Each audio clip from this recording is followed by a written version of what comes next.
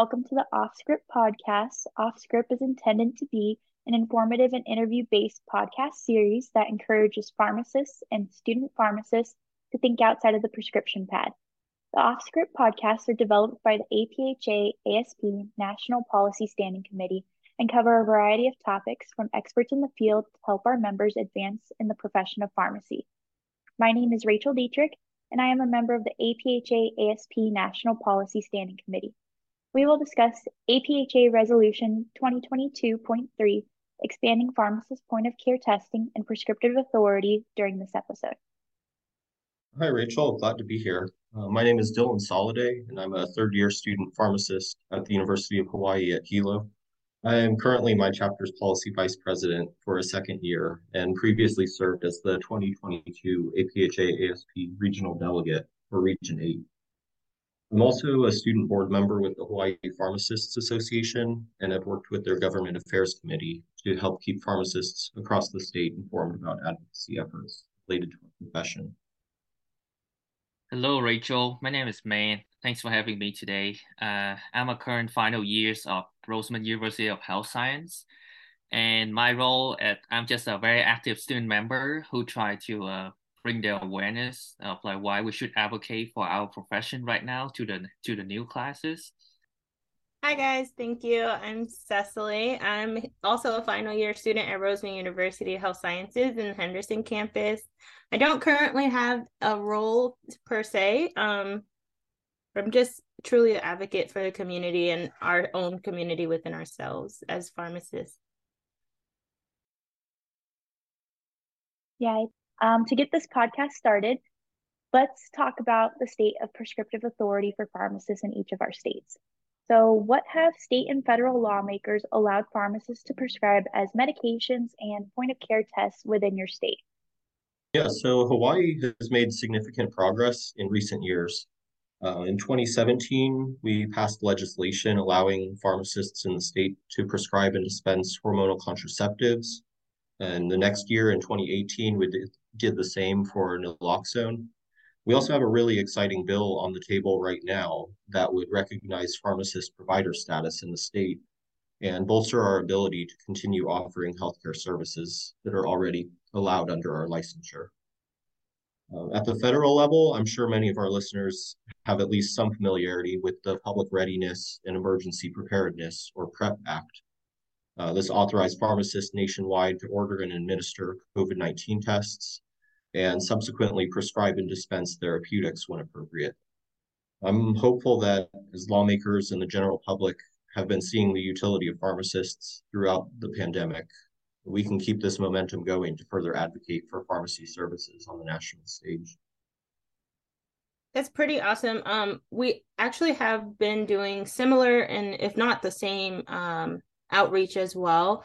We have been doing contraceptive and PrEP and PEP, and it's like a big thing because of all of the outreach that will provide our community, and then being able to fill the void of anything that's going on. I know it's a big deal for our Medicaid community here in Nevada who have trouble getting into certain offices, so that's pretty awesome.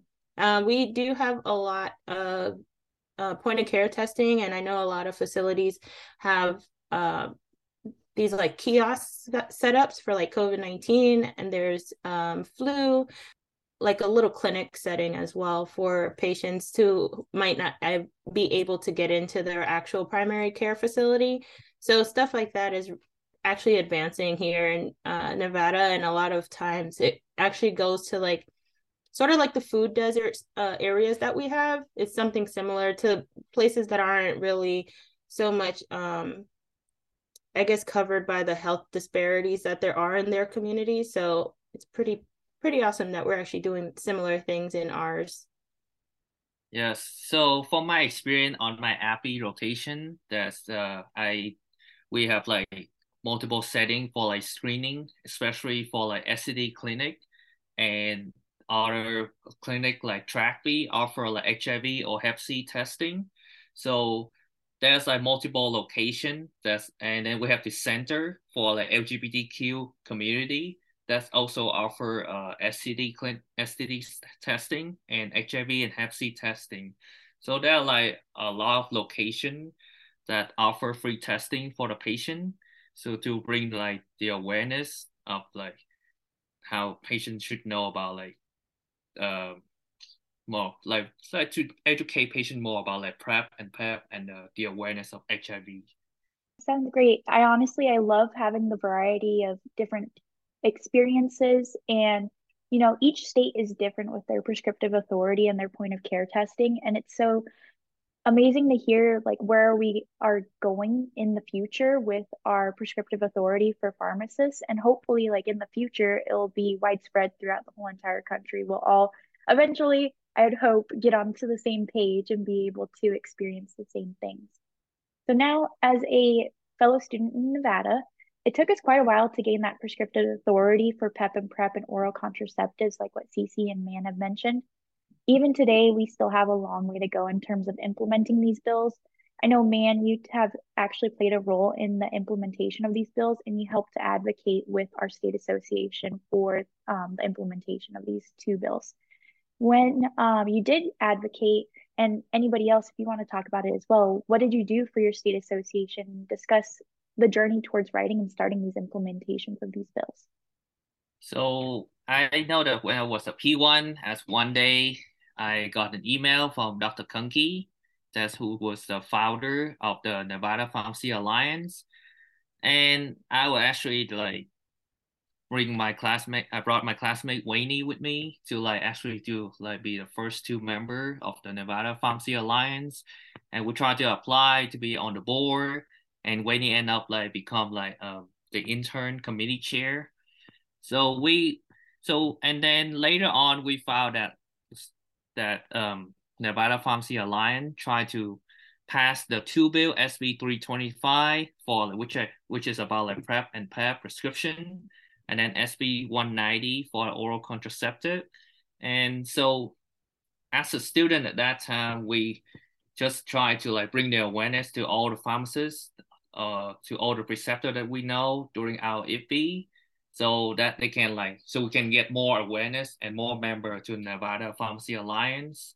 I'll piggyback off of that because I also got the email from Dr. Kunke. Clearly, we're classmates, but being that we did have like the bug in the ear kind of startup like that, I didn't have much involvement on the school campus to do anything per se, but I actually took all the links in his email, screenshots and everything, and sent it to all the pharmacists I know, and then told them to send it to all their pharmacists. So we had a whole bunch of people vote on it, and it was just like insane how like word spreads, and we all know that, but it was pretty rewarding hearing that my colleagues were also supportive of the idea, because it all started with Dr. Kunke's email. And then I also took it to my IFB site. And then like a year later, I believe our second year has started by then, or it was the summer of. And then we got the additional email of the next vote. And then I did the same thing again. And then we were just like so stoked that it actually got passed. And I think that was like a huge deal for me, because I was like, oh, well, duh, like we have power in this, right? Like it's something so simple, but obviously you don't always think of like your text message doing anything, but it just felt good knowing that it could have made a difference if that 10 more people would have voted or something.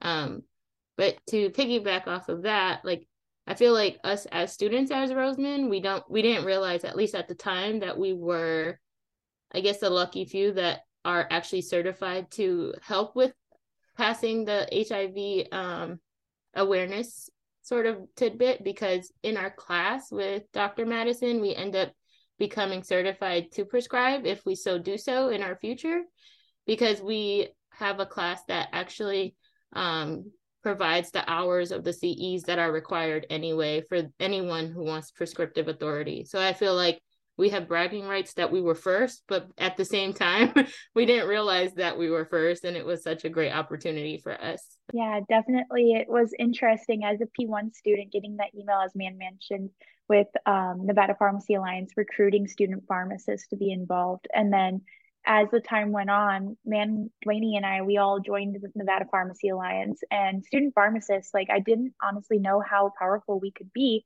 and how much we can help out with pharmacy policy.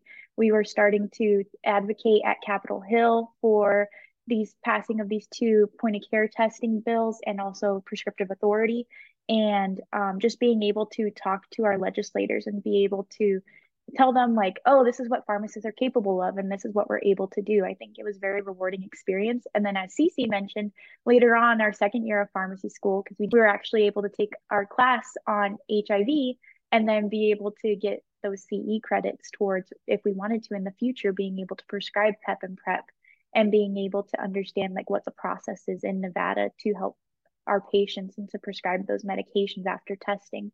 And I think it's just a full circle experience being able to see the power. I know myself, I helped with a lot of social media posts for Nevada Pharmacy Alliance, and just something as simple as hopping on Canva and making some posts about these two bills, it helped make a difference, you know? Dylan, I know like from previous discussions that we've had together, you're currently working with your state association on introducing a payment services bill. Are you able to tell us a little bit more about this project? Yeah, of course. So I've been working with the Government Affairs Committee of the Hawaii Pharmacists Association, and we have a provider status bill that was just introduced into our state legislature a few weeks ago. What this bill would do is amend the current laws to add pharmacists onto the list of providers that must be reimbursed for medical services. Our scope of practice would remain the same, but we would basically have a payment pathway through the medical benefit of insurance plans. In other words, we could bill for the services we're already providing beyond simply dispensing medications. And this is really such an important step towards creating a sustainable business model where we're able to continue providing these services to our community. So thank you all for sharing your experiences. Before we go, I just wanted to have a little bit of like final words or recommendations as to what you're going to do or what you would recommend for student pharmacists, calling upon their state and federal lawmakers to enact legislation for supporting and expanding pharmacists' point of care testing and prescriptive authority. So like going forward, before we leave this discussion, what would you recommend for student pharmacists to do to get involved? I know I've had a rotation where I actually had experience in both point of care testing and prescriptive authority, and it was super I guess eye-opening in a sense of the expansion and the whole scope of what a pharmacist is capable of. And I know in some states it is moving forward, and a lot of states have ambulatory care facilities that actually do this, and like Dylan's working on in Hawaii, have the opportunity to do billing for services. And I think that essentially is where it may go in the near future, and it just takes a lot of our work to put in and then the support of our pharmacists as well out in the field. And I don't think that a lot of people realize that the student force is really important to the advancement of pharmacy, because it takes us to work on it, to work the kinks out as well, for pharmacists to see it besides their ideas and their experience. I know for me, I've helped with hypertension prescribing and hypothyroidism and diabetes management, and as well as contraceptive prescriptions. And it was just like a whirlwind of, oh my God, we can go so many places with this. And it's just the problem of how are we going to get paid, or how do we figure this out to where we can provide these services for our patients and then be able to make a living out of it as well. It goes further than that, we don't have to stop, but then again, we have to stop. So just that roadblock, we have to figure out how to get past. And I think it all starts with the pharmacists and the support that we can give them and help them figure out as well. So definitely getting out there, and kudos to Dylan for starting it up as well and working on it out there, because something as simple as that in any state can actually move us a lot further and push that block away from us, Yeah, and I would say my biggest recommendation is just to, don't be afraid to call or write to your elected officials. Sometimes it might not feel like it, but really their job is to be there to help us. But they won't know how to improve our profession unless we tell them. And you got to remember that most of these legislators have no background in healthcare, and they're really relying on us as the experts to advise them on how to move forward. Well, for me, for recommendation for the student pharmacist, I would say become master of what you're doing and then advocate for your profession. And how you can advocate for your profession is how you have conversation and how you coach your patient, what to assess with the provider, because patient don't know what question to ask, and we are pharmacists, we know what to assess. That's gonna be matter to the patient. So that's how I get it from my ambulatory care rotation. That become master of what we're doing, know how to like advocate for our profession, and know how to coach the patient to in order to take care of themselves. So that's what I learned from it, and kudos to Dylan too to like promote the bill for get pharmacists to get paid for clinical service. Yeah, definitely recommend getting involved. And I just want to like do a little plug in for APHA. But one way that you can easily contact your federal lawmakers and your state and federal lawmakers is by going to actioncenter.pharmacist.com.